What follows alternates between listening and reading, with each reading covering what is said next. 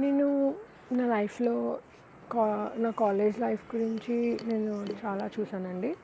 అయితే కాలేజ్‌లో ఇలాంటి వాళ్ళు కూడా ఉంటారా? ఇలా కూడా ప్రవర్తించే వాళ్ళు ఉంటారా? అసల ఎంత దారుణంగా కూడా జరుగుతాయా విషయాలు? ఎన్నో విన్నాను. ఎందుకంటే నేను వచ్చిన ఫ్యామిలీ వేరు, నేను చూసిన సంఘటనలు వేరు, చూసిన మనుషులు వేరు, వ్యక్తిత్వాలు. చూడ్డానికి చాలా మంచి వాళ్ళలా కనిపించేవాళ్ళు. కానీ తెలు రాను రాను తెలుసుకోగా వే వేరేలా ప్రవర్తించడము, వాళ్ళు కొన్ని నిజాలు వాళ్ళు కొన్ని వాళ్ళ యొక్క కొన్ని నిజాలు తెలుసుకోవడము. ఇదేంటంటే అంటే ఎవరు నేనైతే ఎప్పుడు ఊహించలేదు. బయటికి అంత మంచిగా కనపడి లోపల అంత క్రూరత్వం, కుళ్ళు అవన్నీ ఉంటాయని. ఇంకేం చెప్తానండి, మా కాలేజ్ లైఫ్లో చెప్పాలంటే చాలా స్ట్రిక్ట్గా ఉంటుంది మా కాలేజ్. బయటికి వెళ్ళడం కానీ, బంక్ కొట్టడం కానీ ఇవేవి జరిగేవి కాదు. అండ్ మా కాలేజ్లో ఒక మేడం ఉండేవాళ్ళు. చాలా లావుగా ఉంటారండి, చాలా లావుగా ఉంటారు. అండ్ చాలా స్ట్రిక్ట్గా, ఆమెను చూస్తేనే మనుషులు భయపడతారనమాట.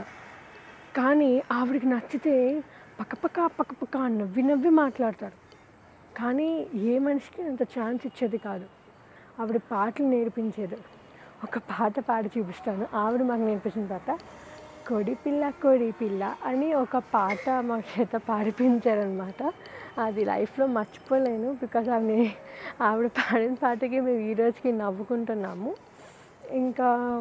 ఇంకేం చెప్తాను, మా కాలేజ్లో ఇంకా పెద్ద గ్రౌండ్ ఉంటుంది, మంచి రోడ్స్ విత్ చాలా అందంగా ఉండేది మా కాలేజ్. చాలా కాలేజ్లో అయితే అందంకి ఏం తక్కువ లేదు. ప్లస్ మాది మాది one of the biggest colleges in మా సిటీలో అయితే మాది one of the biggest colleges. మా కాలేజ్ పేరు తెలియని వాళ్ళు ఎవరు ఉండరు. అండ్ మా కాలేజ్ సెకండ్ బిగ్గెస్ట్ కాలేజ్ అని చెప్పచ్చు మా కాలేజ్. ఇంకా చాలా బాగుంటుందండి. నాలెడ్జ్ పరంగా అయితే బెస్ట్. మీకు ల్యాబ్స్ చేయిస్తారు, అన్నీ చేయిస్తారు.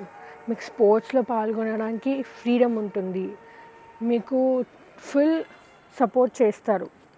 కానీ చదవడం మానేస్తాము, తిరుగుతాము, అది చేస్తాం ఇది చేస్తాం అంటే మట్టుకు అస్సలు ఒప్పుకోరు.